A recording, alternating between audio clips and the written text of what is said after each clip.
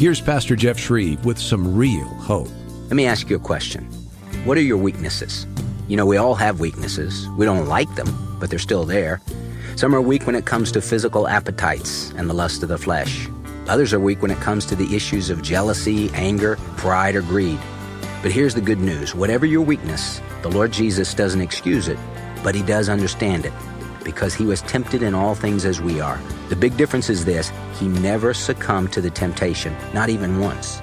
And because He never sinned, He is our perfect sacrifice, who has made a way for you and me as sinners to draw near to a holy God and receive His grace that will help us in our time of need and in our time of weakness.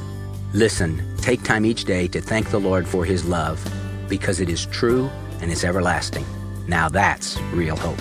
Find real hope in Jesus Christ. Visit FromHisHeart.org.